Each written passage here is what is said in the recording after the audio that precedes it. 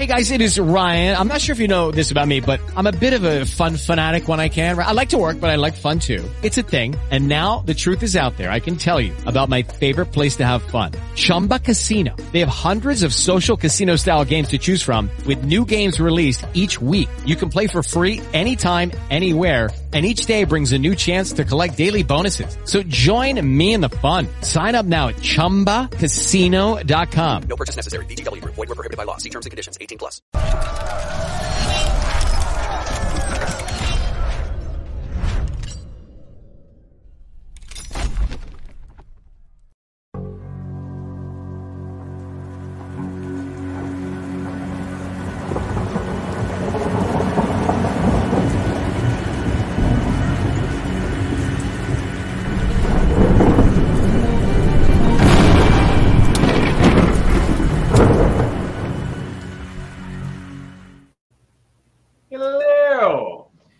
Welcome to the Wild Wild West podcast.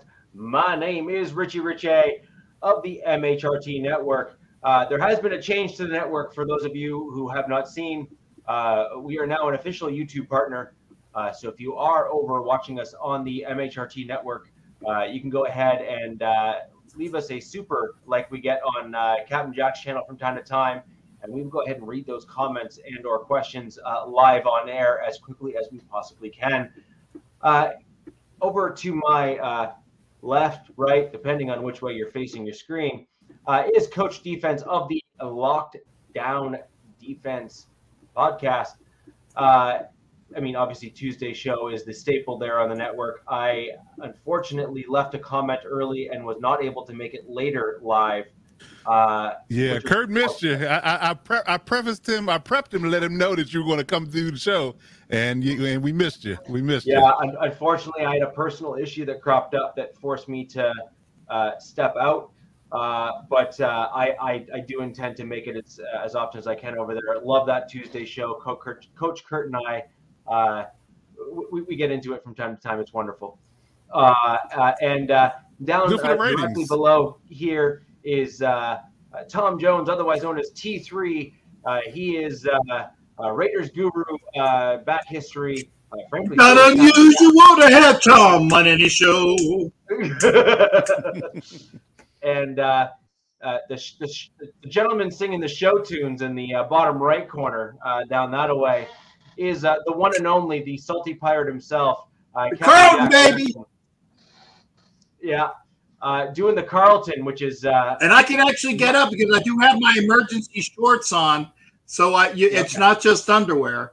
So I do have my emergency shorts right here on my soundboard. So whenever I just walk in with underwear, I do make sure that I put the shorts on. So can you see them? I don't know. Can you see them? Yeah. Can I finish? I can't finish. Now, wait a second. There you go. It's not just underwear, it's thunderwear. Jesus. So, anyways, that's Captain Jack of the Captain Jack Rackham podcast. You can go ahead and find him on pretty much any major podcast and platform, including YouTube. And Tom, if you'd like people to reach out to you on Twitter, you okay if I share that out to folks, or would you like that kept to yourself? No, you can share that. Yeah. Tom has joined us several shows now, giving us some fantastic Raider insight, as well as just NFL insight in general. You can go ahead and find Tom at T3_sports703 at Twitter. Tom, when you come into the show next via the link there, you can add your Twitter as a secondary piece, so you can kind of have a stack. You can do it now. You can do it now. Just hit your little three prong and then do edit name. Yeah, edit your name and add that in. Gotcha. And was that a left-handed slight? Oh, for great Raider insight, Tom Jones gives it. I'm like, you know what? Right there. Man, everything is taken so personally. It really is. It's like a positive comment towards someone else doth not mean a negative comment towards you. Where's my friggin' Grand Marnier? There it is. I'm drinking early because of that friggin' comment, and I haven't sworn yet. I only said friggin'. And Coach, I I did use the Queen's Old English there in honor of your show tunes because it was often used in many of those Shakespearean, and other musical plays where they used language just like that. So that was intentional. But anyways, I digress from the real reason why we are all here, and that is to talk about football. So today's show is going to be great. We're going to go over rankings of coaches. This was a fan request on our last two shows. It was actually requested on both shows where we had fans request us to rank the coaches on our teams. You made the request and we listened. So we have gone ahead and made that a show topic for today for you. We're going to break down the various positional coaches, including strength and conditioning, because every show needs to find some way to razz on the Chargers. And that's going to be our way of doing so on this show. It's going to be me! I'm going to do it! I'm going to do it! Coach is giving you his whoop-de-doo, Basil. So, anyways, that is the thing. We will start off with the offensive side of the ball. And, Coach, we're going to throw over to you for your rankings for the AFC West for the offensive coordinator positions. Offensive coordinator. I'm starting there. Okay. Well, I'm going to put it to you like this. If your name is Lombardi, you're not high on the list. Off rip. If your name is Lombardi, you're not on the high on the list. Sorry. I'm sorry. I think we can agree on that. Yeah. If it's Lombardi, you're on the bottom of the totem pole. Let's start there. But yeah, for offensive coordinator, I mean, it's tough in this situation because, I could just be the homer and say, I think Kellen Moore is better because we think Matt Nagy sucks as a coach. I could just say that, just be hateful. But you have to play into the idea that the Chiefs, offense is going to run through Andy, especially with Eric Bieniemy not being there anymore. If Eric Bieniemy wasn't there, was still there, I'd be like, okay, Eric Bieniemy is clearly number one. But I have to still put Matt Nagy at one technically because all he's doing is filtering stuff that Reed's giving him, in my opinion. So I had to put Matt Nagy at one, close to one, and then I put Kellen Moore at two, and just by pure, I don't appreciate this guy. I'm going to put Joe Lombardi at the bottom and put Mick Lombardi in three. Those are my top four offensive coordinators: Matt Nagy, Kellen Moore, Mick Lombardi, and Joe Lombardi. In that order, come at me, fight me, do what you ever want to do, because I'm not changing it. That's where it is. But yeah, I think that's a fair order because again, what the Chiefs office does, with Andy's pure genius as an offensive play caller, definitely says that he has to be number one. Whoever his pseudo play caller is in Matt Nagy's perspective, then definitely give it to him. And then Kellen Moore, then Mick Lombardi, and Joe Lombardi. What I got? No, Vince Lombardi. Unless he comes from the grave, I mean, he'll get a higher ranking than his relatives. Because these other two jokers, I can't really give any credit to those jokers. I can't do it. He might do a better job dead than the other guys alive. He might call better plays from the grave, from post mortis than those two jokers do at this moment. But we'll see. We will see. Now, you have to be honest and say that Joe Lombardi might look better because Sean Payton's going to be the one pseudo feeding the information because of what he is as a play caller as well. If he just didn't have an OC at all and Sean Payton was the actual play caller, he was both roles, then Sean Payton would be above Kellen Moore. But technically, Kellen Moore, is a odds-on play caller, and Sean is going to give Joe the air quote reins to call plays. Then I got to put him there. Thoughts, comments, concerns? I agree. It's pretty cut and dry, man. It's not. Yeah, I agree. It's not sexy. It's just accurate. Yeah, I think that before we get going and I throw over to Tom and Captain, I think it's important that we preface early on in our rankings here collectively as a group and for the fans joining us so that we're kind of all on the same page. So we're not like talking over each other as we're kind of giving our rankings, which is if your head coach is that side of the ball, like, so for example, a defensive guy, or if your coach is an offensive guy, we really ought to be ranking the coordinators themselves, removing the head coach from the circumstance, because the head coaches are in fact separate and above from the actual coordinator role. Yeah. And so with that in mind, I think now that we're all, level playing field. Coach, I did that. Yes. I did that. Yeah. Just like you have the little stickers on the gas exactly. pumps that said Joe Biden says I did that. Yeah, exactly. So I think this is important that we're all talking the same language. And I think that there's far too many arguments that take place because people aren't willing to clarify the premise of what they're saying first before they actually talk. And they eventually find out that they're all talking about the same thing, but that they just argued for the last 20 minutes. So anyway, I guess you can put a caveat on that too, as well. If certain guys that were in that role or are in that role now have standalone tape in a sense, or standalone experience without the guru above them, i.e. Matt Nagy, i.e. Joe Lombardi. They've been coaches or OCs without the guru, Andy Reid or Sean Payton. So you kind of get an idea what they're like without them and what they're like with them. So you kind of gauge it from that perspective as well, to say that I know what Joe Lombardi looks like without Sean Payton. I know what he looks like. I know what Mick Lombardi might look like without, Josh McDaniel, hypothetically, something like that. You can also add that to the argument as well if you so inclined. But Actually, again, go ahead. Go ahead. I'm sorry, Coach. No, because that's why I put Joe Lombardi at the bottom, because I know what he looks like without Sean Payton. So he was with us last year, so I know exactly what you're getting. All core routes. That's it. All core routes all day. And actually, having said that, I'm sorry, T. Go ahead. I don't want to lose my thought though. No. Go ahead. Go with it. I yield my time to you. Okay. Well, and having said that, I actually originally had Nagy 1 and Kellen Moore 2.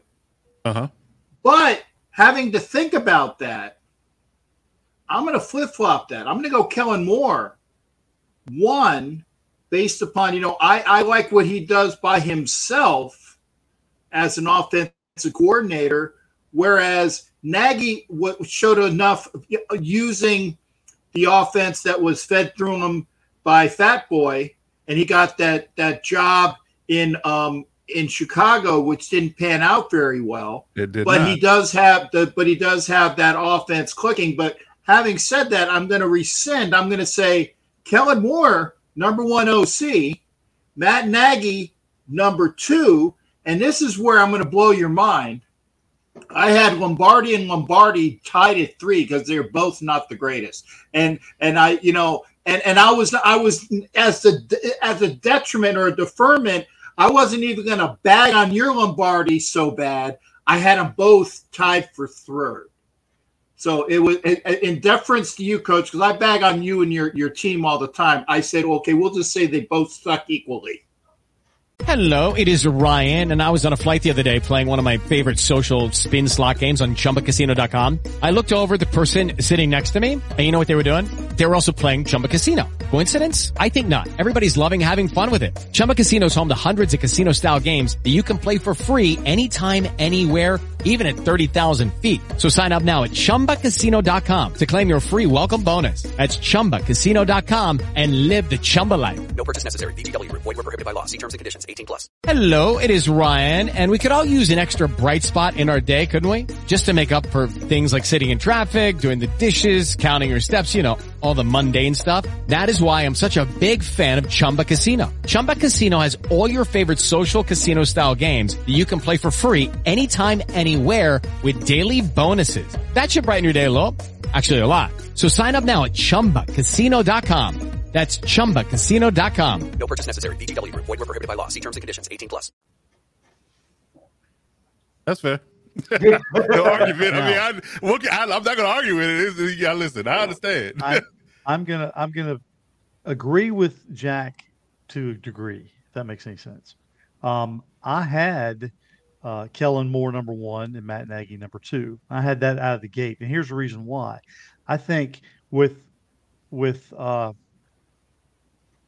Moore being the offensive guy, and let's be honest, Staley's a defensive guy. He's a defensive guy. Mm-hmm. So I think that Kellen Moore is going to get more free reign to monitor and do his thing with that offense, and it will be more truly his. He'll have more of an imprint on it, and I think that offense will do well. So Kellen Moore, I think, is number one on the list. Now, Matt Nagy, for the same reasons that Jack had mentioned, I think a lot of that offense runs through Andy Reid. If it ain't broke, don't fix it. So Matt Nagy doesn't have to do a whole lot differently other than putting the ball into the hands of Mahomes and letting the playmakers do what they do.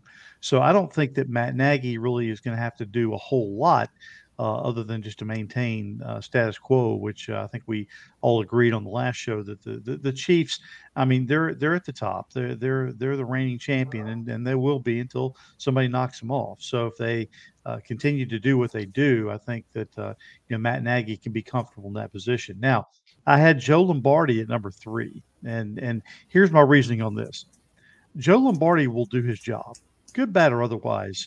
Joe Lombardi will do his job. What in the hell does Mick Lombardi do for the Raiders other than get a paycheck and dress up in Raiders gear and stand on the sideline? My answer to that question is not a whole lot. So based on that, I had Mick Lombardi at number 4 simply because I don't think he does anything.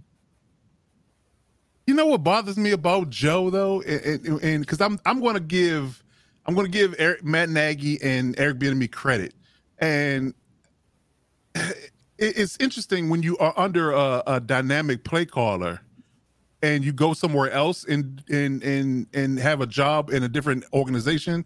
You typically, blend that whatever you learn under that person, and it goes along with you, and you have success based upon what you learn from that coaching, play calling guru.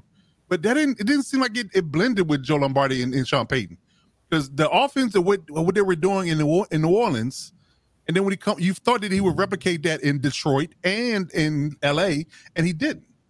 So that to me it's a knock for me in his situation, because it just didn't translate well over to his secondary jobs like it did for Nagy and Bieniemy potentially. So I think that's an interesting thing that's going to happen. I mean, he's back under Sean now, so it might not matter.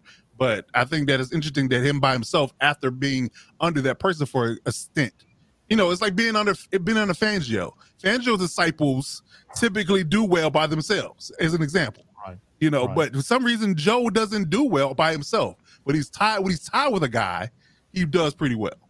I'll be even interested, just kind of jump off topic to give it another example. I'm very interested to see what your boy from the Jets does this year. What's his name? I lost his name this month.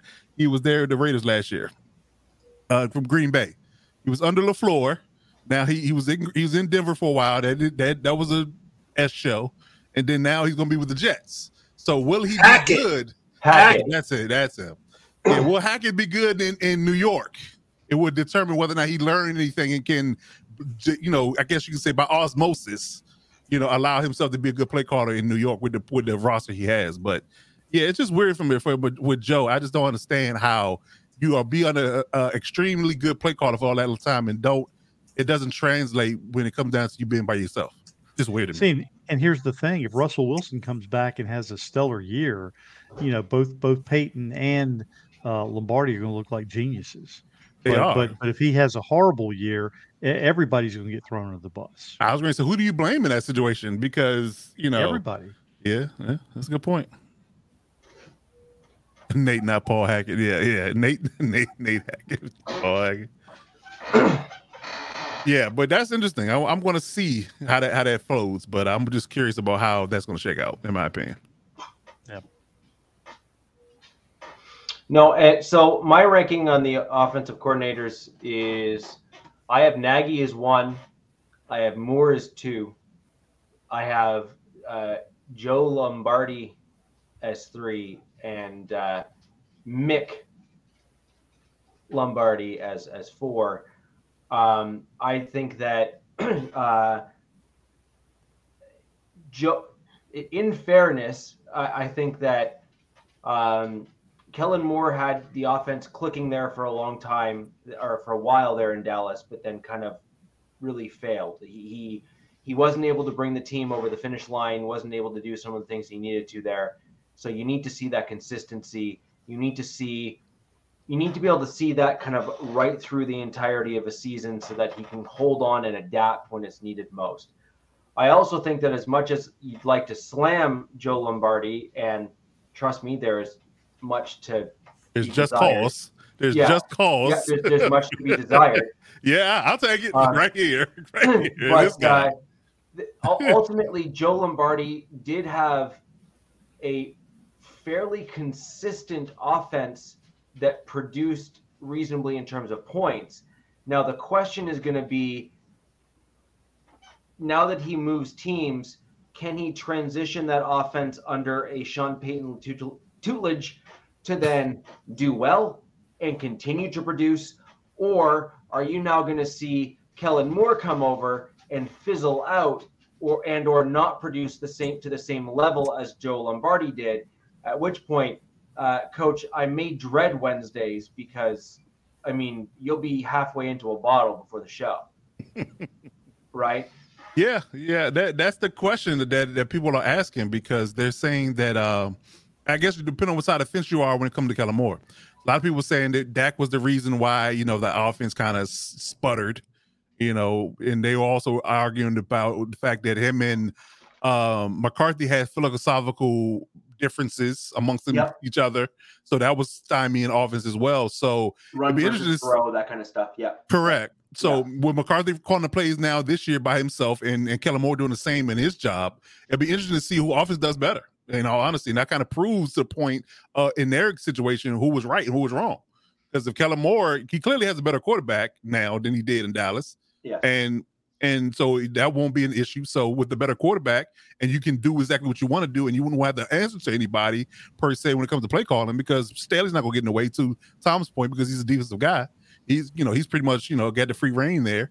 I think that's probably what's most intriguing about the job, because he knew that Staley wasn't going to intervene. You get on even another offensive guy, say hypothetically he was Sean Payton. He knew that he was going to have to capitulate to Sean Payton in certain regards and from kind of play calling. So he just want to, open up his, his playbook and let it fly. And I'm here for it. That Charger offense is ready to take the next step too. It is. I really feel like they are, and I think that a lot of teams are going to have a hard time keeping up with them offensively. I mean, between the weapons, the quarterback, the improving the O-line, I think we're primed and ready. We just got to stay healthy. Yeah. So I guess the big question here, Coach, is, can you at least agree that if Moore does not do as well or better than Lombardi did last season, that Kellen Moore is going to probably struggle to be much better than a subservient offensive coordinator at best in the league going forward? That's an unfair question, because he has Sean Payton overseeing. You talking about Joe or Mick? No. I am not comparing how they're going to do this season. Oh, you mean from the production standpoint? I'm saying in isolation, looking exclusively at the Chargers. 22 Chargers versus 23 Chargers versus 23 Chargers. I got you. Bang. Yeah. Got you. Okay. Yeah. If the offense isn't better, I agree. That if it has to be, it's supposed to be better. It has to be better. Hence why you made the change. You needed to increase the offense, like Tom said. That we need to take the next step. So Kellen Moore's got to be the answer to that. If he's not the answer to that, then it might have been a mistake. It just depends. Bo Bros in the building. What's happening? Bros. So we're pretty much largely in agreement. I think there's some varying degrees of dislike of the Lombardi coaches. It boils down to what Lombardi you hate more. Yeah. That's what it boils down to. What Lombardi you hate more would determine who's 3 and 4. And I would have put caveat caps list. I think we both put Lombardi at 4. We tie him at 4. We leave 3 vacant. No. I gave him the bump to 3T. 3T. Tied. How about a T4? They're still on the podium. They got the bronze, but you got to cut the bronze in half. And I put Mick Lombardi last because he doesn't do anything. Well, we'll see. My kicker here is in my opinion, Kellen Moore kind of did really well right out the gate and then kind of completely petered off as the season went on and ultimately didn't do particularly well. And when I look at where Joe Lombardi, or what he did rather with the Chargers, I actually think that he put forward a reasonable offense, especially given that he had a tremendous number of injuries last season as well, which has to be, you have to factor that in. And so I'm not willing to rank or downgrade Joe Lombardi as aggressively as you are, Coach, in particular, because when you lose 3 or 4 starting offensive linemen, when you lose I think at one point you were down all 3 starting wide receivers and I think your 4th at one point, or at the very least you went all 3 starters and then your 4th was your number 1 and then your 5th was injured or something like that. It was really insane, just the depth of injuries that you guys had in varying degrees last season. And yet you still put up pretty decent points. You still put up and were quite competitive given the injury circumstance. And so there has to be some credit given to the guy calling the plays. Well, I mean, I think that you also can factor in how much is that Justin Herbert overcoming the adversity. Because everybody on Chargers Twitter can tell you that, we can have a multitude of clips and plays where the routes stop at 7 yards, and that's everybody.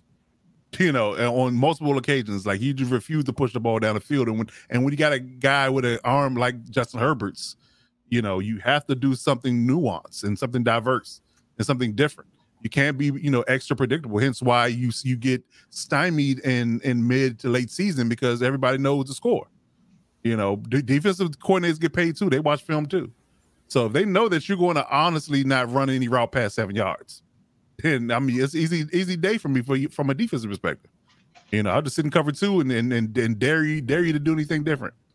With Lucky Land Slots, you can get lucky just about anywhere. Dearly beloved, we are gathered here today to... Has anyone seen the bride and groom?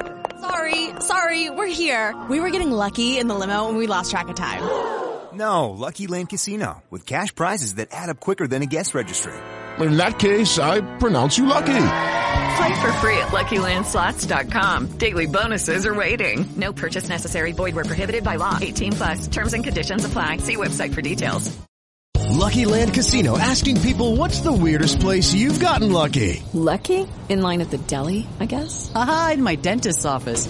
More than once, actually. Do I have to say? Yes, you do. In the car before my kids' PTA meeting. Really? Yes. Excuse me, what's the weirdest place you've gotten lucky? I never win and tell. Well, there you have it. You can get lucky anywhere, playing at LuckyLandSlots.com. Play for free right now. Are you feeling lucky? No purchase necessary. Void where prohibited by law. 18+. Terms and conditions apply. See website for details.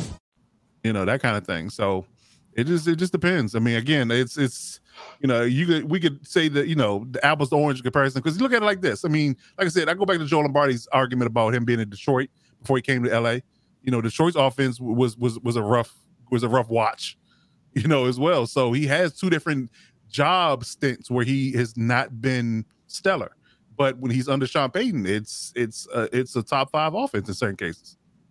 So you just have to look at it from that perspective. I think that I'm very excited about Kellen Moore's opportunity he's going to get. I think he's trying to prove to people that he can do it without any hand holding, because I think he's trying to line himself up to be a head coach at some point. So Kellen I think Moore he's going to trying that. Yes. Yeah, I think he's going to put his best foot forward, in my opinion. Oh yeah, I think that's absolutely Kellen Moore's play here. Is that he wants to be he's going there so that he can be the reason. Yeah. Right. I think that's a fair comment to make, and I agree with that 100%. So with that in mind, guys, that covers the offensive side for all of us. I think we were all pretty fair in terms of how we broke things down. We can discuss back and forth on 1A, 1B, or 1 versus 2. And then I think, again, you then get into which Lombardi you think is at the bottom and which one you think is, slightly above that. And those are all fair. So going on to the complete opposite side of the ball on the defense side, we're going to go ahead and throw over to Tom first and give us his rankings for the defensive coordinators for the AFC West. You're on mute. You're muted, yeah. Depending on what you're saying. But we can't understand the words that are coming out of your mouth. I got you. Since I didn't get any show note preps, I'm gonna sponge off of yours. Jack, I'm gonna let you go first, and then I'm gonna dovetail off yours. Okay. So I'm gonna have you go first. Well, thank you and F you, because you know that I lost my notes. Okay, so I got it. Let me remember who the guys are. We got Spags. Yep. We got Graham. Yep. We got Joseph on the Broncos side. Yeah, Van Joseph. Oh, there you go. Okay, Van Joseph. And then we got Ainsley, correct? Yep, Derek. See? And I'm gonna trip your trigger on this one. Number one is Spagnuolo. No problem at all. Really? Spags. And I'll tell you why. First off, he's a Super Bowl winning defensive coordinator twice. We're talking coaches. Capability of the coaches. Can I ask a question to that? Does the Super Bowl, you being on the staff as a defensive coordinator, winning the Super Bowl, make you a good coach? Does that make you a good coach? He's a multiple Super Bowl winning coach with the Chiefs, as well as, I guess you forgot when he won Super Bowls for the Giants. True. Okay, so I think he's got 4, as a matter of fact. Does he? Yeah, because I think he has 2. He's got 2 with the Chiefs, and I think he has another 2 with the Giants. You're going to tell me that there's a better defensive coordinator in a division with 4 Super Bowl rings for the defenses? I'm sorry. Spags, number 1. Number 2, coaching ability, not the team. Coaching ability is Ainsley with the Chargers. Wow. I didn't expect you to say that either. Well, again, because I give respect. Yeah, Spags is a 3-time Super Bowl winning champion. Just to give you a stat. Spags is 3 times. Okay, well then I missed one with then he only had 1 with the Giants. I know he beat the Pats when they were undefeated. And he did. There you go. Ainsley is my number 2 defensive coordinator in this league, and in this division. I'll tell you why. I was upset when he left the Raiders to go to Alabama because of the credentials that he had. I hold this guy in very, very high esteem. Very high esteem. I think that he is much better than Van Joseph, who's number 4, by the way, just on sure capabilities of what he showed me as a defensive coordinator. Now, I will give this. Who's got Joe Vitt as the assistant? Is it the Chiefs or the Broncos? Got me on that one. Joe Vitt is an excellent defensive guy, and he's going to help out, kind of like Rob Ryan is that senior defensive assistant. Yeah. Okay. Mm-hmm. The team that has Joe Vitt is going to rely on, I think it's the Broncos, as a matter of fact, because that's why. Joe Vitt, that's the Broncos. Yeah, that's the Broncos. Yeah. Joe Vitt is going to help Joseph a lot. So Joseph might not suck as much. Okay?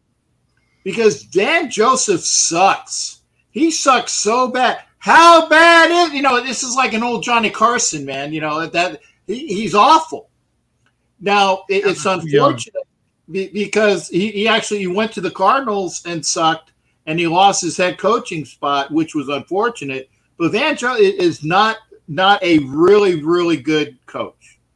But thank God he's got Joe Vitt with him. Vitt came over from the Saints in a package deal, which will help him out quite a bit. Remember, and in no uncertain order, like I said, you got Spags number 1, you got Ainsley number 2, you got Joseph number 4. So unless you can't figure out numbers, Graham is number 3. But he's not quite. I think he's kind of like 2A, because I like what Graham can do with the defense when he has the horses. Players. When he has the horses, I will like what Graham will do. Okay, but I'm going to give it to Ainsley as my number 2 defensive coordinator in this division. So I know that totally blew your mind, Coach, but I give Ainsley a lot of credit. The problem will be, and we'll talk about this later when we talk about strength and conditioning, the problem will be who the F is on the field for him. And therein lies, that's a segue, guys. That's a tease. That's a tease. But again, Spags 1, Ainsley 2, Graham technically 3, but like 2A. And then you got Joseph. But Joseph's going to get a lot of help from Joe Vitt, so he might not suck his back. And I'll just piggyback off what you said. Spagnuolo is the best of the 4 coaches. If we're talking about just coaches, and I think for Kansas City, I think the whole key this year is going to be the scheme that they run and how they defense some of the faster teams that are going to be cutting through the middle of the zone. So it's the pressure they can bring, and it's the schemes that they run in the middle to the back end that will really determine his overall success. Now, Jack, like you, I put Ainsley as number 2, and I think his whole success is really going to be dependent upon keeping a healthy defense. And I think we didn't really see the best that we could from him, and I think that we will if that defense is healthy. If the defense is healthy, I think that we'll see the best of Ainsley as a coach. Now, by the same token, I think Patrick Graham is a better coach than he gets credit for. He just didn't have a lot of talent last year. Yep. So whereas I think Ainsley will do a better job if his players stay healthy.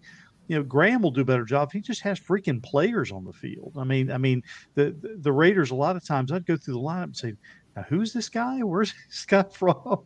Okay, we dragged the guy off the street from downtown Oakland or backwoods over the hills from Vegas. I don't know. Some of those guys obviously are not going to make the team. Well, the guys from Oakland are packing, just like the guy in Last Boy Scouts. You got to watch them. Yeah.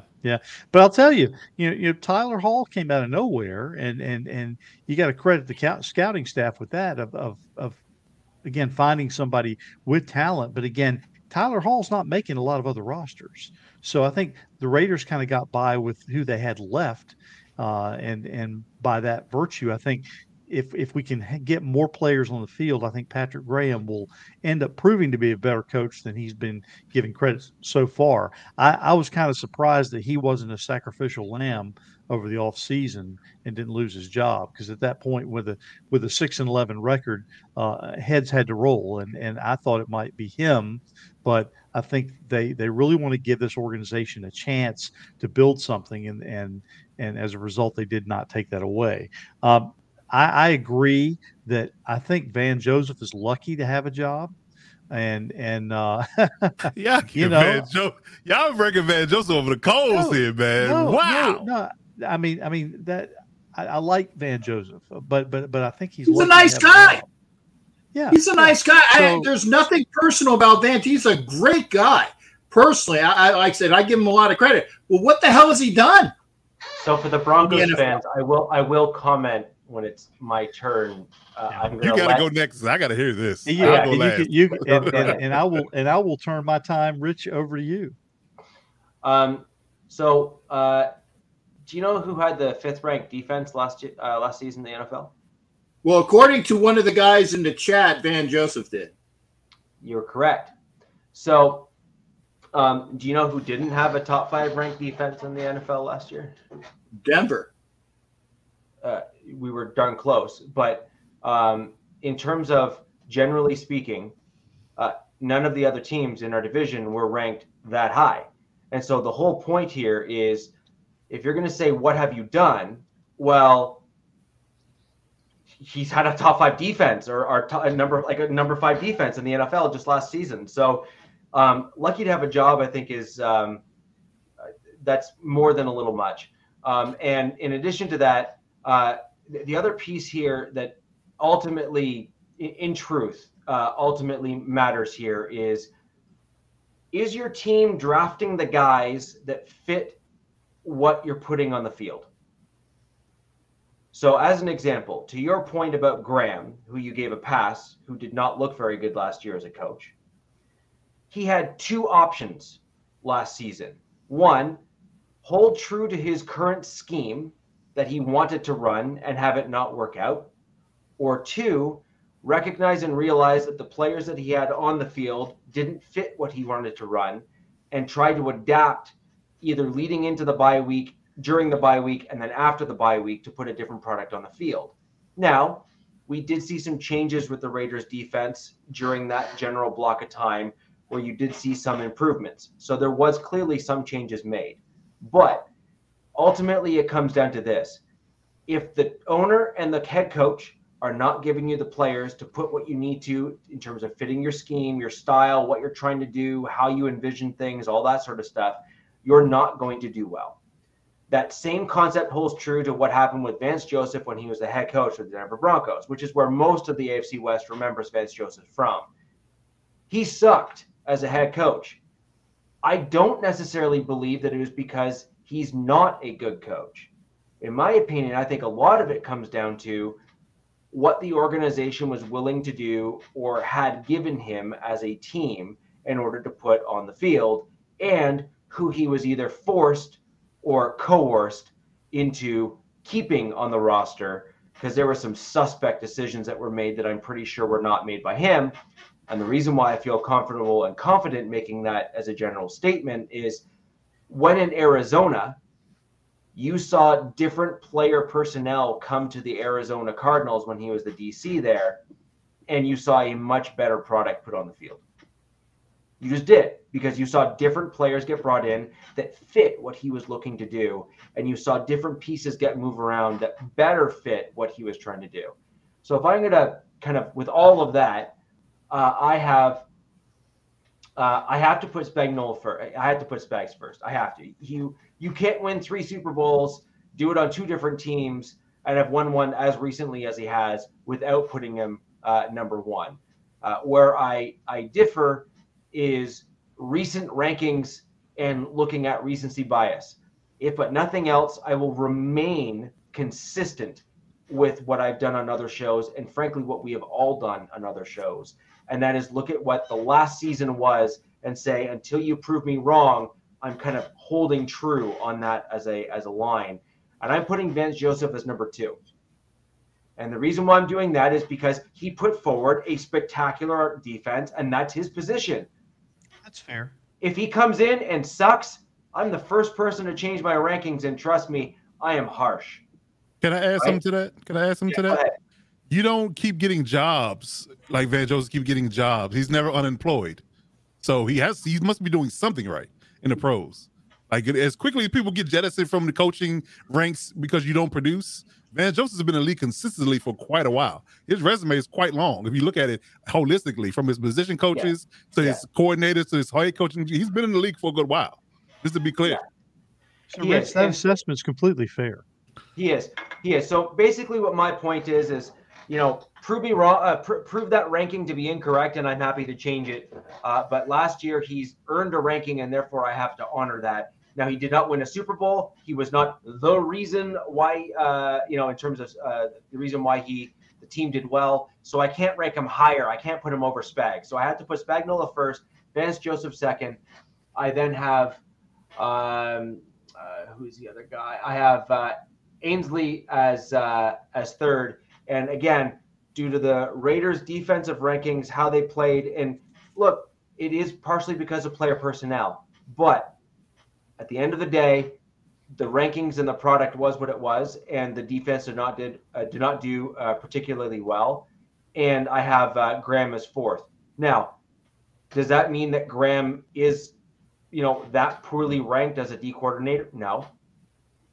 I think that he, with the right guys around him, can absolutely just write up the list, but we're going based off of what you did last season and in part also as to who you have around you this season.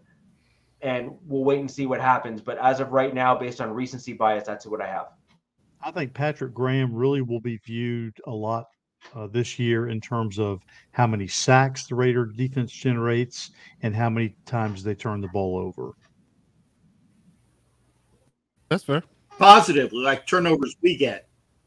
Correct. Oh yeah. Gotta clarify that. That's a good one, Cap. Yeah. Right. I was gonna say because I saw Coach's eyes twinkle. I says, no, he's not gonna have that easy let. That the ball's here, the net's here, the ball's here. I'm like, no. Mike, I think this is actually a really interesting comment, especially for the two Raiders gentlemen below. If I can just quickly give my 2 cents on this, and I'm interested what you guys have to say. And Coach, let's have you have the final word on this once I go. Be very careful about your initial assessment on that. You need to give that 2 seasons. Graham came in as his first year as a defensive coordinator. He probably had very little to say in terms of player personnel that was either retained or obtained, given timing and other things of that nature. I think you need to look at what's going to happen this season. Who are they keeping from the draft picks that they got from last year? How has Graham and his staff been able to develop those players to fit and mold into the types of players that they're wanting for that particular scheme? And moreover, and by the way, Mike, I know the players you're referring to on the Raiders, having the right cogs in the right spot or the right players in the right positions makes a tremendous amount of difference. The one thing that the Raiders struggled with tremendously last season, and I don't believe you're factoring this into your comment, is you were missing that middle guy, that nose tackle, D tackle on your defense. Coach, I need you to help me out with the name because I forget it already, but he was one of my favorite players on the Raiders, actually. He got hurt with the bad knee, I think. He got hurt the last game of the season against the Chargers when he was kicking the Chargers' ass. What was his name? The former Charger coach, the big boy. Oh. The big boy. He's a big dude. He's like 3-something. He was amazing. He's like 3-something before breakfast. Yeah. and he got injured, and he was out all last year, so he's still Pilon. There you go. Pilon, yeah. Pilon, Phylon. Yeah. You mean Phylon? Darius Phylon. Darius Phylon. Okay, yeah. So, okay. sorry, that really kind of completes what I'm trying to say there is you had Darius Phylon there in the center of the Raiders defense in the year prior, as in without Graham there as a D coordinator, who was chewing up double teams, getting pressure on the passer from the center of the field, which then frees up your DNs and outside linebackers to then go and just truck after the quarterback on their own. When you remove that middle pressure, you remove the need for the focus of shifting those guards inwards, where they then can kind of go out. They can then help out, break up those DNs and those outside linebackers. So that's a huge thing that you need to factor into stuff. So I understand where you're coming from. However, you need to give it a proper season where proper changes can be made. And then that's potentially a completely valid point. And the Raiders didn't have a true middle linebacker last year. They may not have one this year. Then all the signs are pointing to Divine Diablo coming back and becoming a force. But again, that's unproven. And again, the Raiders did not have that person in the middle, and they haven't for a long time. It's kind of interesting. The most dynamic middle linebackers that the Raiders have had in the last decade were Vontaze Burfict and our friend from 2 years ago, Denzel Perryman. Denzel Perryman, yeah. Mm-hmm. Fair assessment. Yeah. But we got Mickey Spillane to take care of this year. Not only does he write novels about detectives, he plays middle linebacker as well. When you do fictional characters, it's going to be a long year. Yeah. It's going to be a long year. Catch the Mickey Spillane pun? I'm not old enough to catch that reference. I'm sorry. Oh, my God. Yeah. We're much older than they are, Jack. I knew that was going to go over their head. Look up Mickey Spillane, Coach. Look up Mickey Spillane, not the linebacker. Mickey Spillane. Okay, I'll put Mickey Spillane actor. How about that? That work? I'm just hoping he doesn't play like Mickey. Well, he is an actor, but he's a writer. He's like writer. Okay, I'll put Mickey Spillane. He's like writer. A 40s noir, Humphrey Bogart, Maltese Falcon type, detective writer. Have you ever heard made you read in school? Yeah, I got you. Coach, have you ever heard of Dick Tracy? I have. Yeah. Yes, I have heard of Dick Tracy. It's kind of that noir. Oh, okay. I'm with that. All right. Yeah. Sounds good. Yeah, I like Dick Tracy. Very cool. So this is typically my lane. So I think I have a little bit of a unique perspective when it comes down to my rankings here. And listen to you guys talk. I have to give credit where credit's due. Now, what I don't like about Spagnuolo is this. Now, I love him situationally. I think he's a very good situational play caller when it comes to defense. Now, he's never had a world-beating personnel-related defense. He's never had that with the Giants or with the Chiefs. They haven't had, your Broncos, Seahawks, Bears, Ravens style defense. He's never had that from a personnel perspective. But again, I think he is one of those guys. He's very adaptable. I give him credit for that. He's very adaptable. He gets the most out of what he has from a personnel perspective. His accolades are unrivaled. I mean, when it comes down to people in this division, his accolades are unrivaled. So you have to put him in one. Now, as far as overall scheme, like if I had to choose between like coaches in this division who I wanted to absolutely positively learn from the ground zero, I would much more rather learn from Vance Joseph because I love Vance Joseph's 34 scheme. Like his 34 scheme with the Cardinals that he ran, although I don't think he really fully had the personnel to run it like he wanted to. He had ins and outs, injuries and things of that nature. I absolutely positively love his 34 scheme between the time he spent with Houston with, JJ and those guys for that time being when he was San Fran. He was DB coach in the heyday of San Fran's, like when they were really dominant on defense before Shanahan, like when they were Patrick Willis, NaVorro Bowman, those guys. So I really like Van Joseph's scheme from a schematical standpoint. So for me, I had to put Van Joseph 2, just from a defensive mind. Now his production and what he's done, his winning record, his ability to be a head coach, that could be questioned. But just from a pen to paper, like X's and O's perspective, I think Van Joseph has got to be 2, in my opinion. 3. I got to get a Patrick Graham. Everybody, Raiders fans want to give Patrick Graham a lot of vitriol, but I look at Patrick Graham like this, and I kind of look at him and Brian Flores the same, is that they spent multiple years under Bill Belichick, who is clearly the best defensive mind in the game.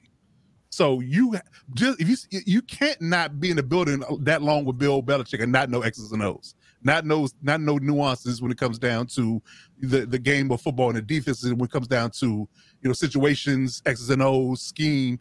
You got to know all those things. And I think that Brian Flores has more success than Patrick Graham has. But I think that if you get Patrick Graham the personnel that Brian Flores has had in his coaching career, where he's in Minnesota now and when he's with Miami, I think we had a better career. So I think Patrick Graham for me is 3rd. And just by default, Derek Ansley is 4th. Because of just from experience. He has the least amount of coaching experience out of everybody in the division. Lucky Land Casino, asking people, what's the weirdest place you've gotten lucky? Lucky? In line at the deli, I guess? Aha, in my dentist's office. More than once, actually. Do I have to say? Yes, you do. In the car before my kids' PTA meeting. Really? Yes. Excuse me, what's the weirdest place you've gotten lucky? I never win and tell. Well, there you have it. You can get lucky anywhere, playing at LuckyLandSlots.com. Play for free right now. Are you feeling lucky? No purchase necessary. Void where prohibited by law. 18+. Terms and conditions apply. See website for details. Okay, round 2. Name something that's not boring. A laundry? Ooh, a book club. Computer solitaire, huh? Ah, sorry, we were looking for Chumba Casino. That's right, ChumbaCasino.com has over 100 casino-style games. Join today and play for free for your chance to redeem some serious prizes. ChumbaCasino.com. No purchase necessary. Void where prohibited by law. 18+. Terms and conditions apply. See website for details. So I think you need more I guess you can say, legs to stand on when it comes down to his coaching ability. So I think that for him, he has to be 4 because of experience and the simple fact that the 3 years he's been with Staley, they have had a bottom tier defense as a unit. So, and you also have to play into the fact that Staley's likely going to be the overshadowing person calling him defensive plays than he has been since Ansley's been there. So that's why I put Ansley at when it comes down to 4. So, like I said, Spagnuolo from accolades and, just his adaptability 1, Van Joseph from a defensive mind 2, Patrick Graham for his knowledge is 3, and Ansley 4 for me. That's what our guys land in my listing. That's fair. So I'm going to defer to you, Coach. You're the guru, so I'm going to defer to you on those. Hell no. Don't make his head any bigger than it is. Shit. Listen, I'm surprised you can fit on camera. His head's this freaking big. Oh, I'm the defensive dude, man. I know everything. Oh my God. You can't have a defense without you go, I'm the guru. I understand, Coach. I understand, Cap. You want to be me. It's okay. It's okay. Oh, hell no. It's okay. Oh, hell no. Cap was doing his best to make Lombardi in person. He was. But yeah, I mean, I understand. It's okay. But I mean, I know where I make my bread when it comes down to football, and it's the defensive side of the ball. So again, I that's why I lay my head at when it comes down to how I rank the defensive guys. Based upon I liked everybody's takes, to be honest with you. Yeah, I mean, they had everybody had a little bit of validity to theirs. It kind of made you think. Like I said, I was wavering what I want to put Spags at because I really like Vance. But again, you guys, as through talking through it, kind of, I just have to give credit where credit's due. And again, I think the important piece here is you have to separate out where someone was as a head coach in maybe the previous years when they've been that head coach. Like, for example, you have to separate what Matt Nagy did as a head coach versus what he's done as an offensive coordinator. Oh, yeah. Just like you have to do the same thing with Vance Joseph. There's not enough use and suck. Again,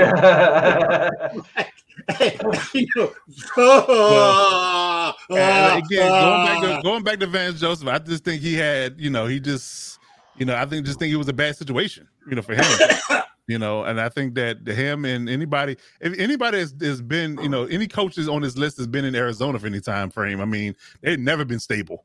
So no matter what you do, if you're in Arizona in the last 20 years, they haven't been stable. So I wouldn't. Richie, you should have put up Kev's last comment so Coach sees it.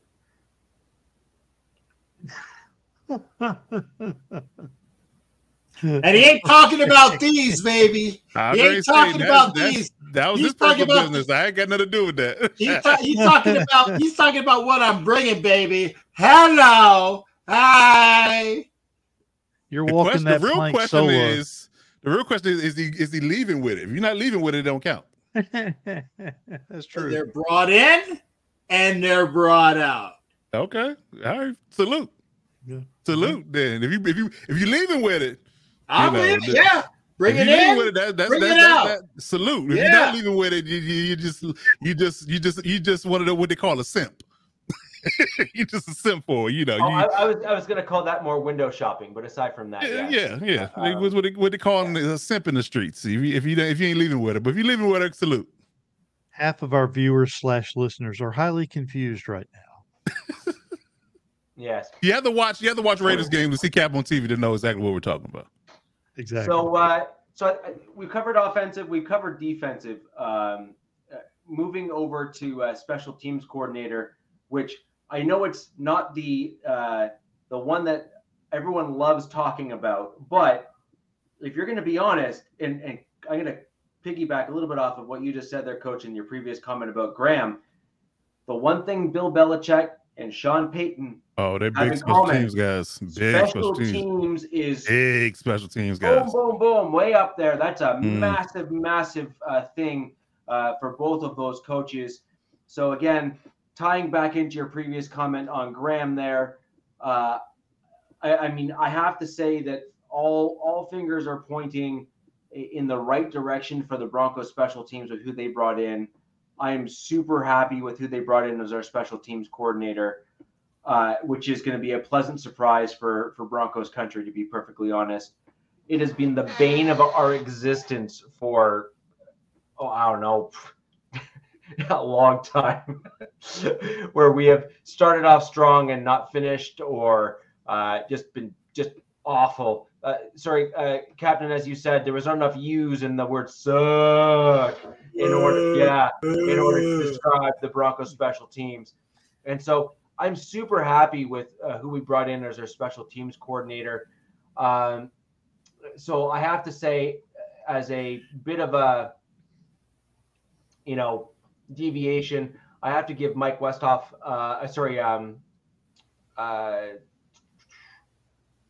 Ben, rather, and we also have a good kind of guru there in Mike.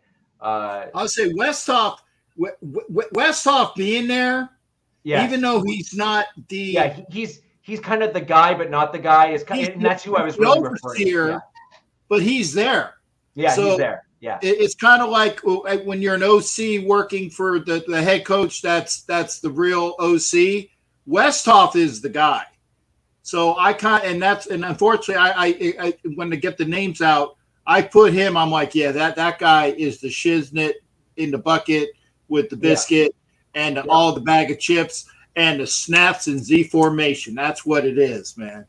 So I like Ben, who we have there, but the real kind of cherry on the top, or the push over the finish line, is I've ranked Ben as number one because of Mike Westhoff being, the guy behind him. And because even if Ben totally messes up, Mike won't. Right? Is really what it comes down to. And so I had to put the Broncos there at number one. And then I at that point there, I have to kind of go towards the Chiefs at number two.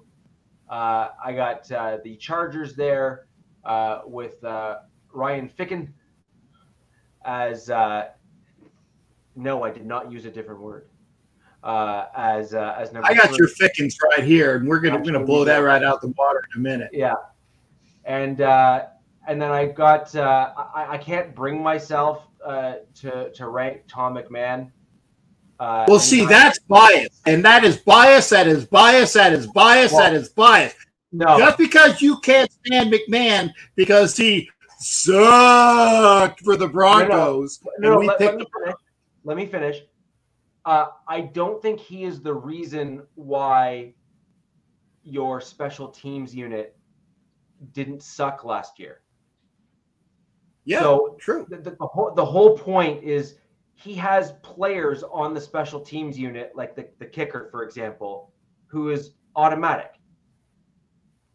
Like you just have a really good kicker. Like he's just really, really good.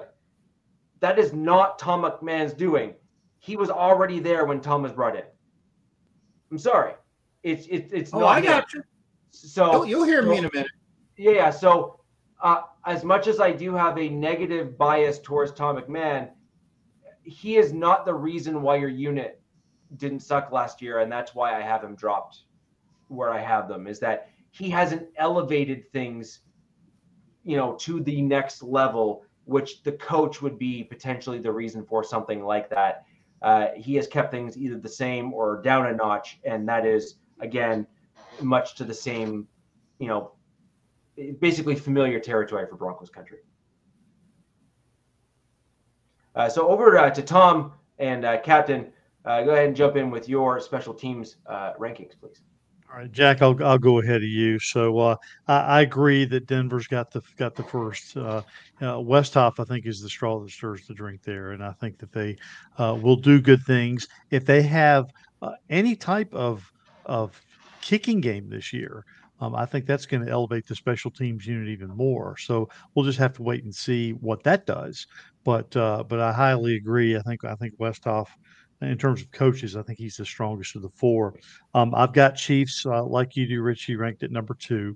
I have the Chargers ranked at number three, so I'm agreeing with you totally. And you've got to love you, Rich. You have got to love the fact that you all gave the Raiders a gift, which just keeps on giving. Tom McMahon, he when he came over from the Broncos, I thought, oh my God, we are cooked. And to be honest with you, the special teams did better last year than I thought they would. I think in spite of him. One of the things that they did, which I really enjoy the fact that they did, is they encouraged Daniel Carlson to start kicking the ball out of the end zone, so they wouldn't get any returns, many on kick returns, which I think benefited the Raiders a lot. Plus, again, Daniel Carlson kicking the field goals was a benefit. Of course, we had A.J. Cole as a punter, so that battery right there made the special teams much better from that standpoint. But I think, I hope that continues to be on the rise and that we can do better things in terms of special teams in spite of McMahon as the coach. I'm still going to rank him as 4, but I'm hopeful that they can continue to do great things in spite of the fact that he's their coach. I just want to thank McDungus for another super chat here.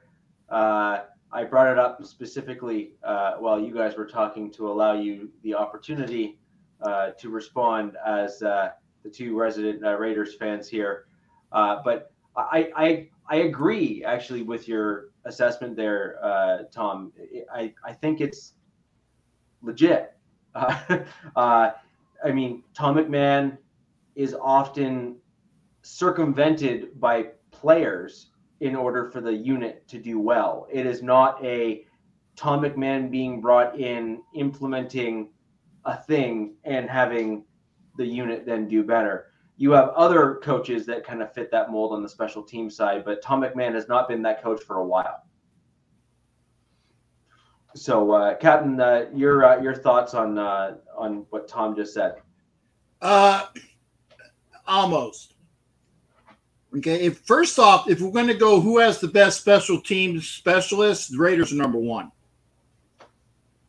If you go by players, I'll take A.J. Cole. I'll take Carlson over everybody.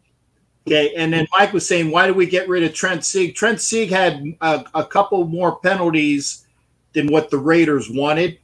So they ended up getting the Broncos long snapper who knows McMahon's system a little bit better. I can't remember what his name is, but that's how Bobin Moyer. Yeah, some dude with a long name. Just like in Office Space, Muhammad. Well, Muhammad not going to be working there next year. Okay, next week. Okay, whatever.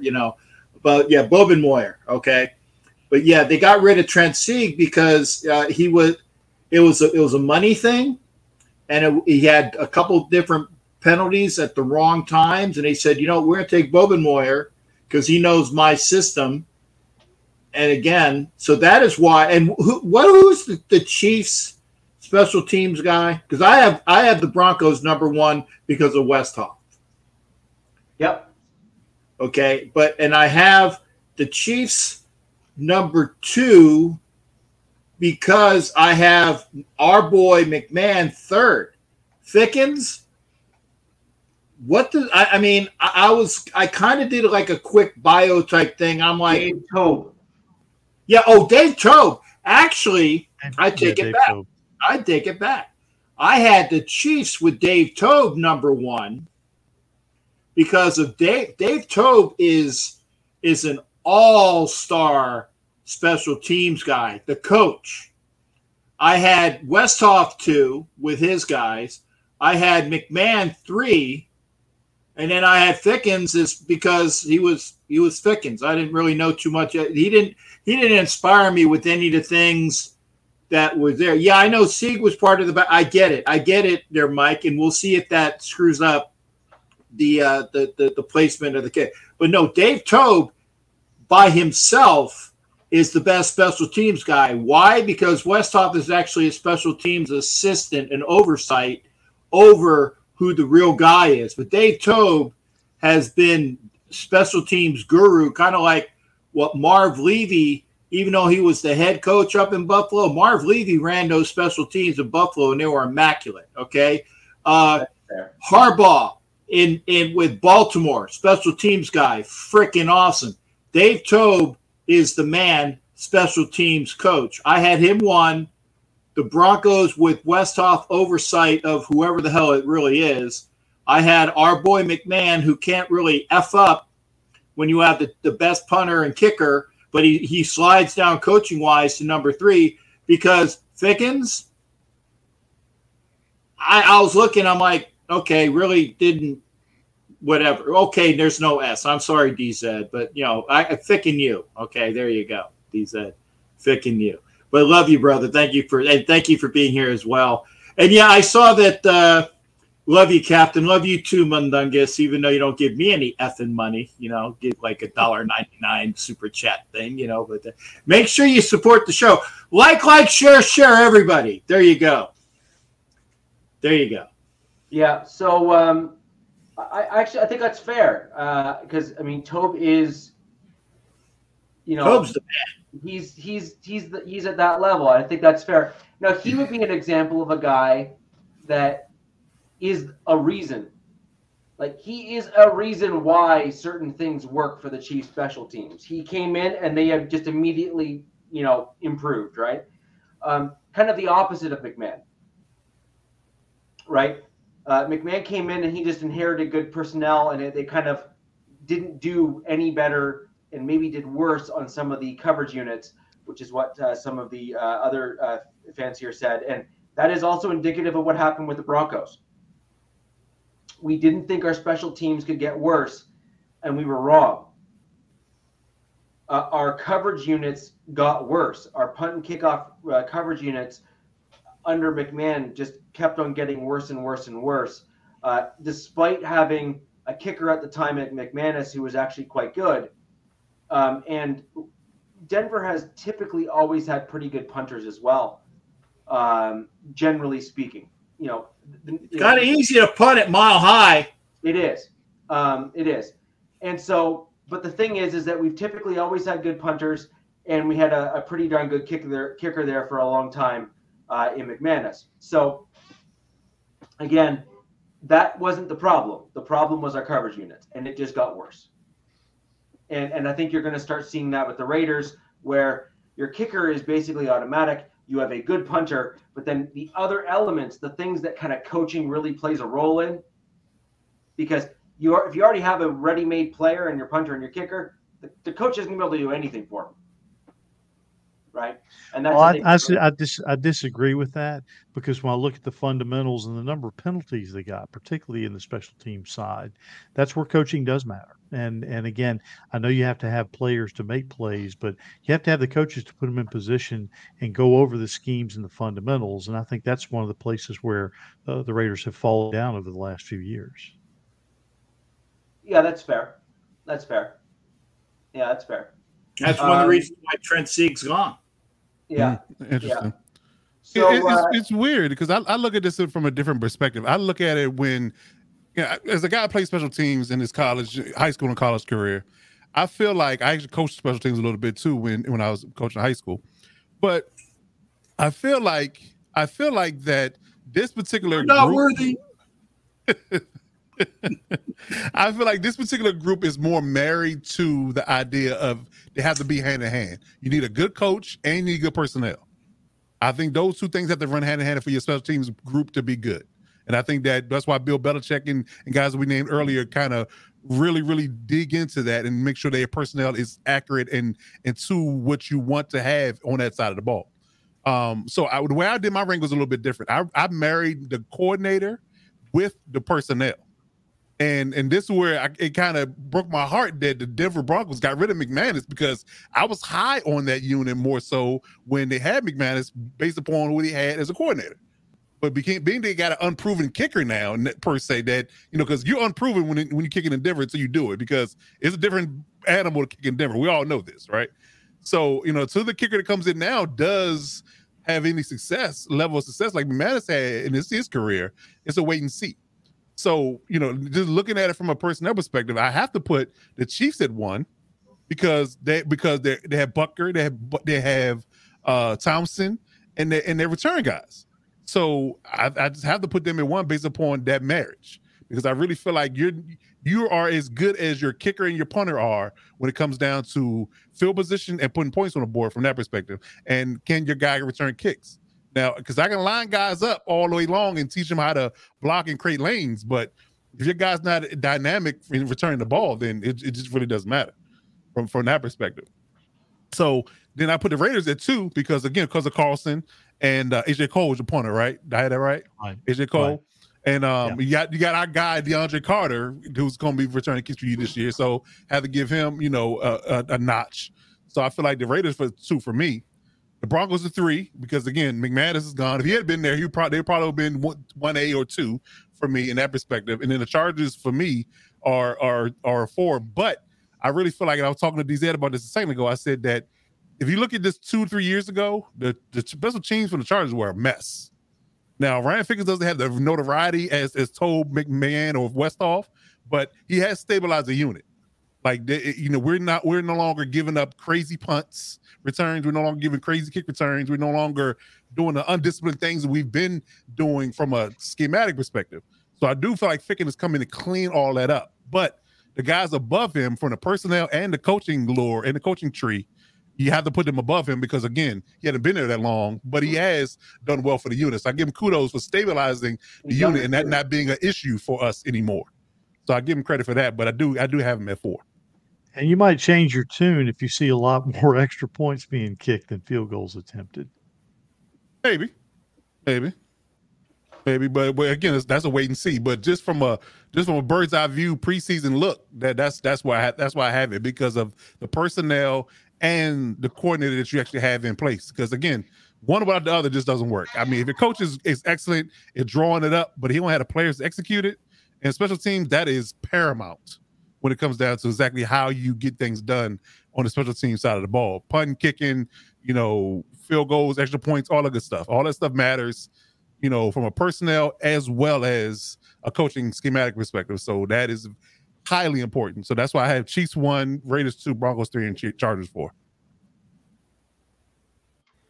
Again, I think that's it's a fair approach. But again, the important piece is saying what you're doing and why, and then breaking it down. I think that's fair. Now, if you're going to truly look at that, I'd have a hard time if you're premising the primary criteria of special teams based on what you just said, Coach. I'd have a hard time not ranking the Raiders 1.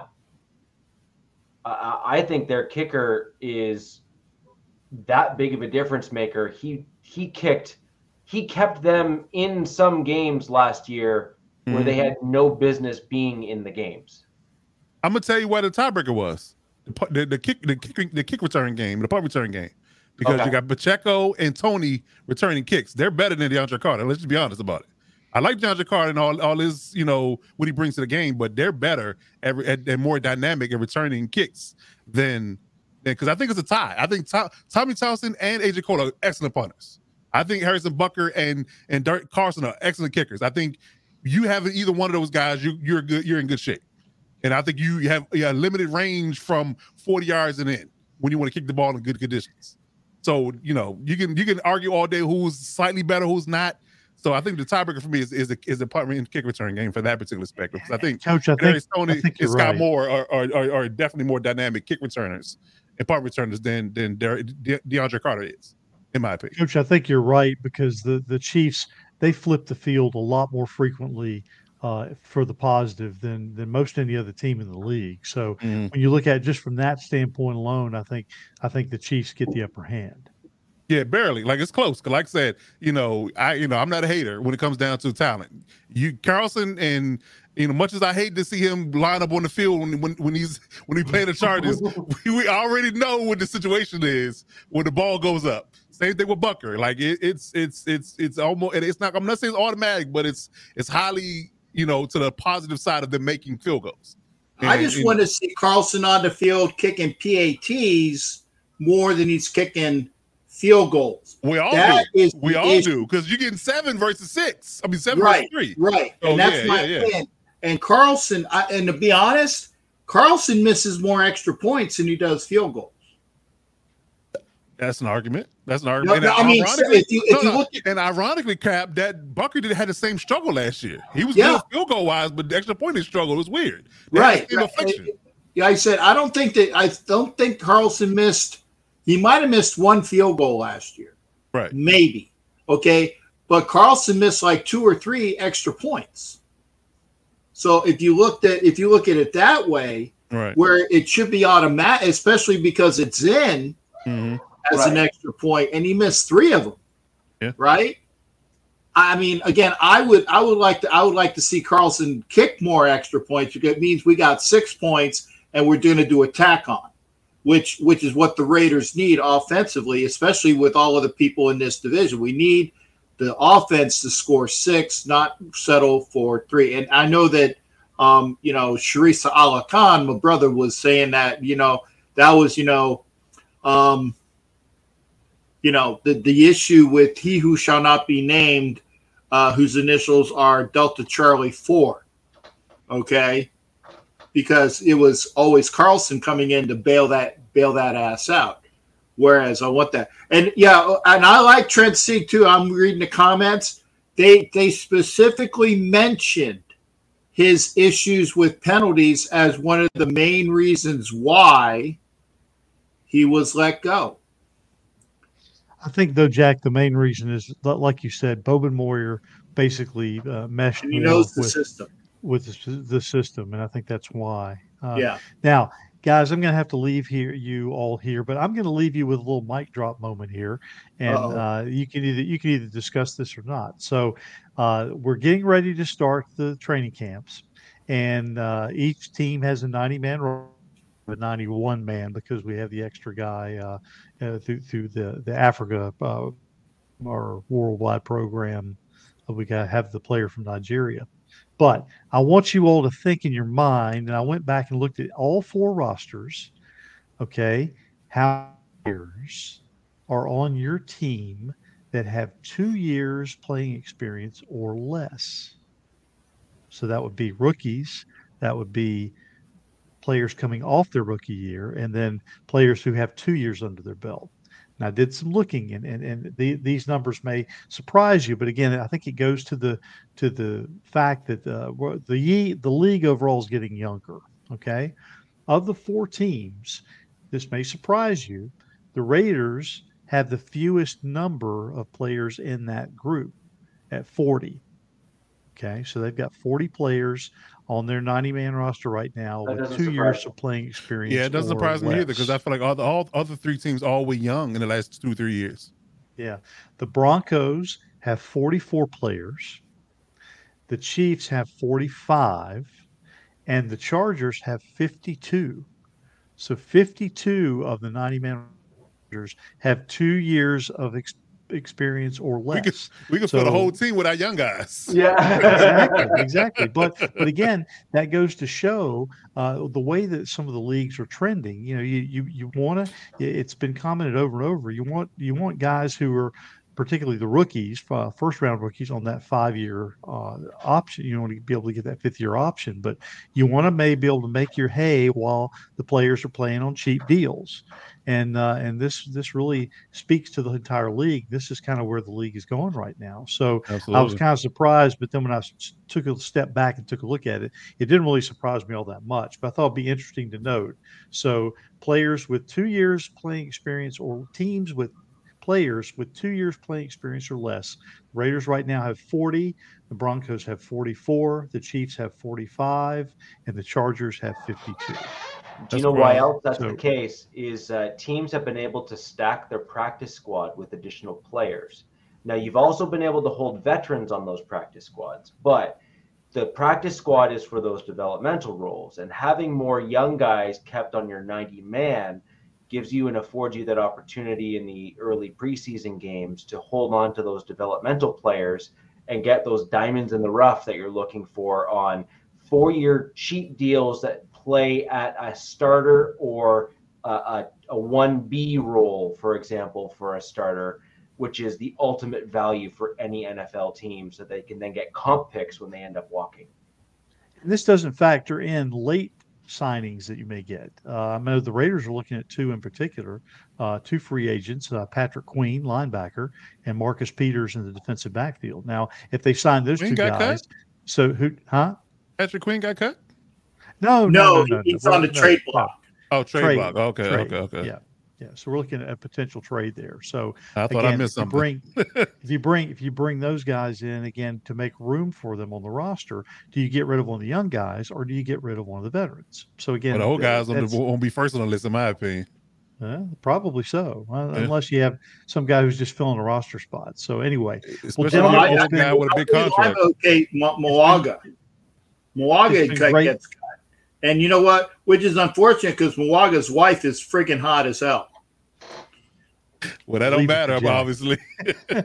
Having a hot wife don't guarantee a roster spot. Exactly. That's Listen, right. Gentlemen, thank you all for having me in. Appreciate you, Tom. Folks, reach out to me on Twitter, T3_sports703. And for those of you who are Raiders fans and also Chargers fans, Coach is actually going to be coming on our show, the Only Nation podcast, in a couple of weeks, and we're going to chop it up. And I'm putting together a special show, a little crossover edition that are all things Raiders and Chargers. So we'll be collaborating on that, and look forward to that down the road too. So indeed, I look forward to getting together again with you all next week, and then of course down the road. And of course, Rich, the invitation is open for you as well. We'd love to get you on our show, and I can do a little crossover thing with Raiders and Broncos. So, and of course, Jack, you and I collaborate all the time. So. I was going to say it's been a while. I'd be more than happy to come on providing I have time. But I will make time. Exactly. All right. Listen, you all have a terrific evening, and I will catch you all on the flip side. Have a good one. Thank you, Tom. Thanks, Tom. So now for the kind of the big kind of non or kind of adjacent coaching spot that you kind of call it the rung down, but is clearly an important one on all the teams, which is the strength and conditioning coach. In my opinion, one of the undervalued and most excuse-driven coaches on a roster. In my opinion, it's up to them and the head coach to work together to put together the proper schedules and diet and all that other kind of stuff for the team and the players. And yet we do seem to see certain coaches, we'll say, well overstay their welcomes despite persistent and consistent negative results on the team. I think again, we saw that in our division. Even the Broncos started to see that on our team. I think Landau was the gentleman's last name for the Broncos. The Broncos in the last 2 seasons have had major injuries and lots of them, not unlike the Chargers coach.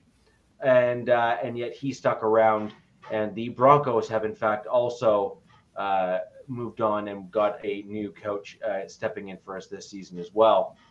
So if we're going to rank, it's really rough to do this because, we got a lot of turnover. I know for sure we just got to put the Chargers at 4 because we just got a brand new coach. He haven't even had a season yet. Like he just got here. So I have tied for third.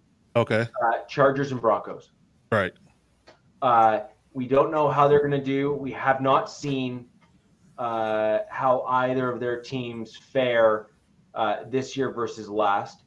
And frankly, I think both of our teams, yours and my coach, have the largest amount of growth opportunity from that coaching position on our rosters. Yeah, because we were banged up last year holistically. We had a match unit on both rosters. So both the Broncos.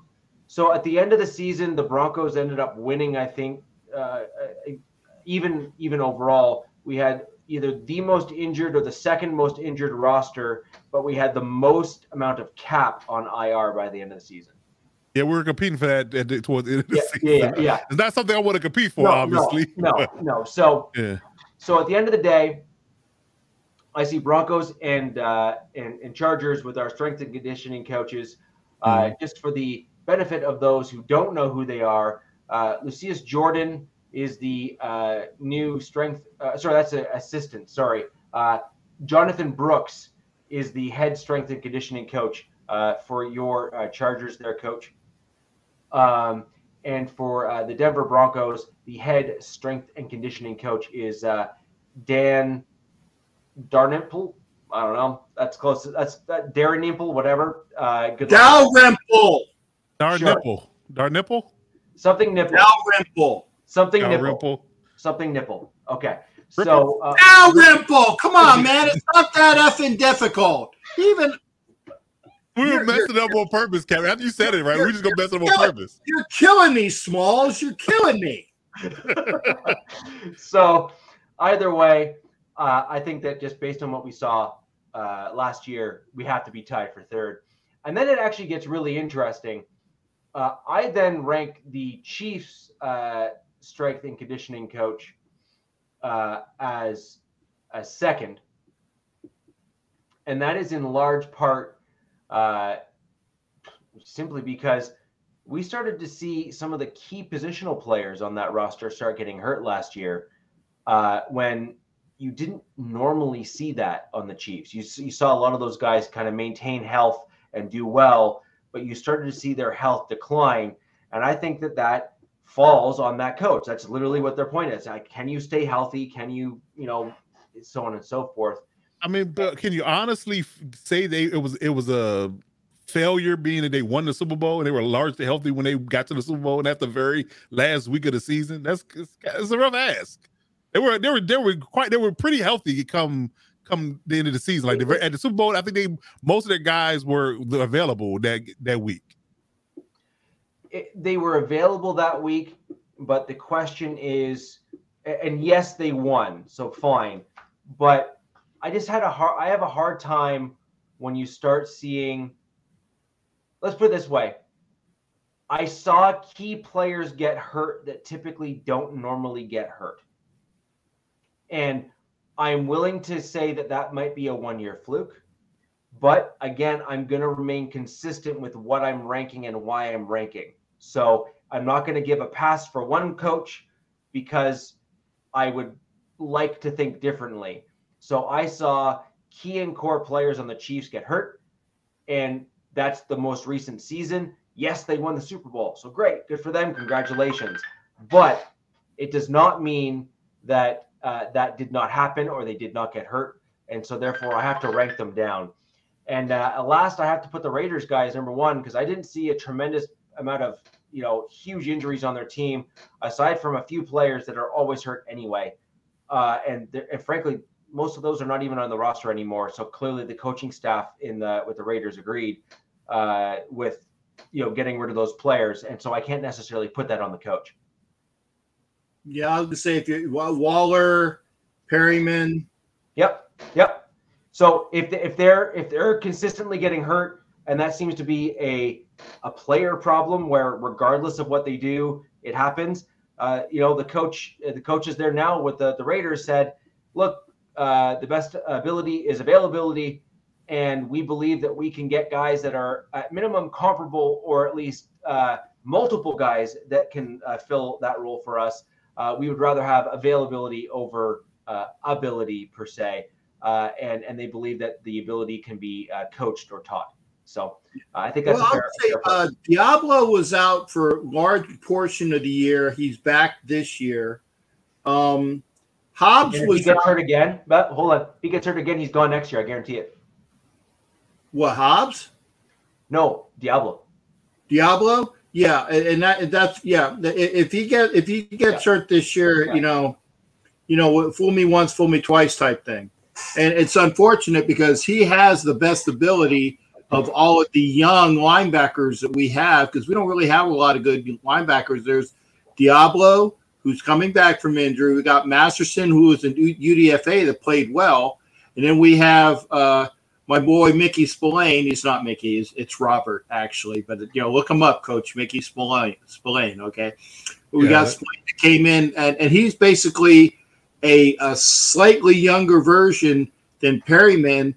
He's a thumper, but he's not a guy that can cover anybody. So we swapped out for age and not as injury prone. So that's what we did there.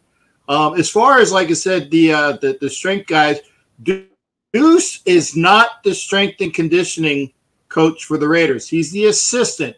But I defy you to find anybody that is more jacked up on roids in this division than Deuce Gruden. Okay, or he's big. Yeah, he's okay. He's big because he lifts, but I'm sure that he had a little bit of help. Okay, not that I would attest to it in a court of law because that would be slander or libel.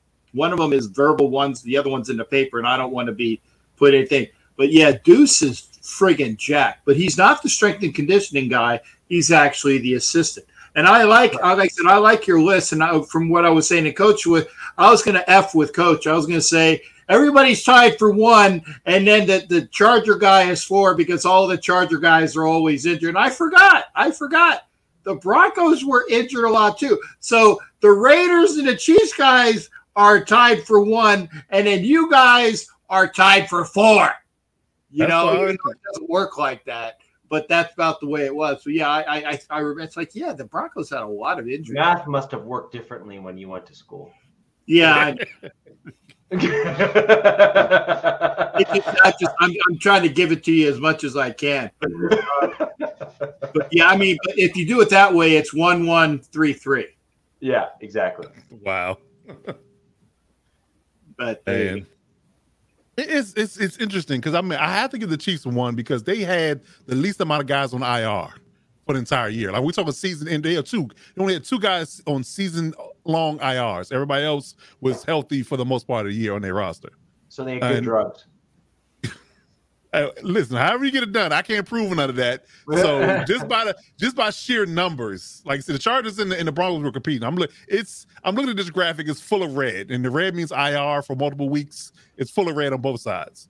So again, I think the Chiefs first, Raiders second, Broncos, and pick one when it comes to Broncos and Chargers. They just pick one. Like I said, they were competing for injuries. Now I would say if you had to go by production and record, like despite the fact that we were so injured, we did make the playoffs. So if you had to give a nod and put person 3 and 4, Chargers 3 because they did factor in they did make the playoffs despite all that, and the Broncos didn't. So I would have to rank it in that order if I was forced to give a number for each person.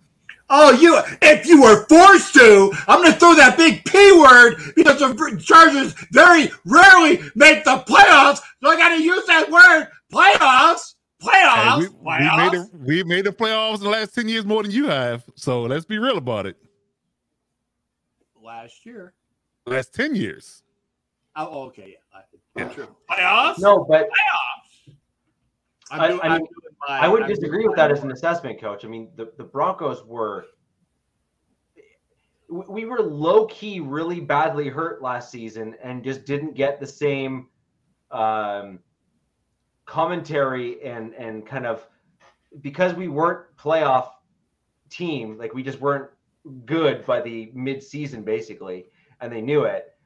All the other commentators are saying the Chargers are really hurt, and like the throwaway was, when you saw the graphic that the Broncos were above the Chargers in terms of injury on IR, right, either players or cap space. And they just said, well, look what the Chargers are, but they didn't mention like in the division the Broncos are even more hurt. They just didn't care at that point because like we sucked.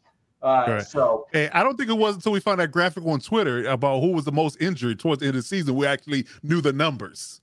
Yeah, I think that's when we actually noticed it. Well, but I knew the salary cap that we had on IR because it was making its round through Broncos country, Twitter and Facebook. That makes sense. Yeah. Yep. That makes sense.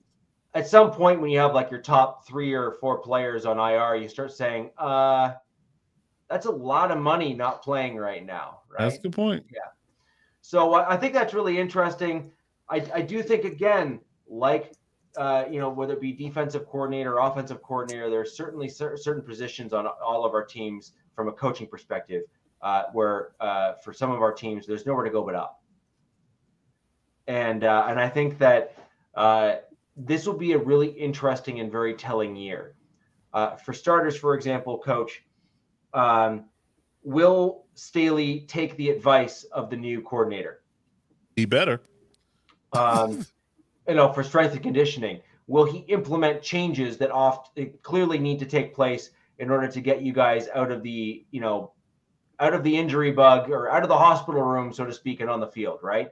Mm-hmm. Similarly, Sean Payton, is he headstrong, and will he listen to the strength and conditioning coaches to allow his team to adapt so that they can again get out of the hospital room and on the field?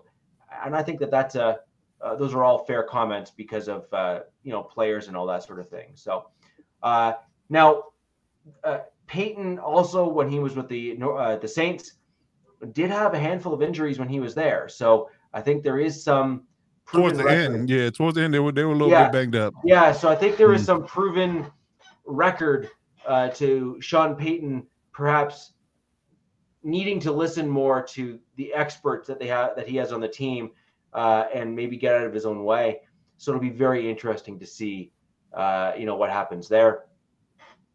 Just before we head out, guys, super quick round the room for one thing. Coming in and up to camp, as we get into mandatory camps for all of us, what is one thing quickly that we think or that we would like to change on our roster today that would make us immediately better? Coach, I'll start with you. Our run defense. Okay. Captain? I'm sorry, what was the question? What is the one thing that you would want to change right now? Just one thing on your roster that would make you immediately better heading into camp, mandatory camp.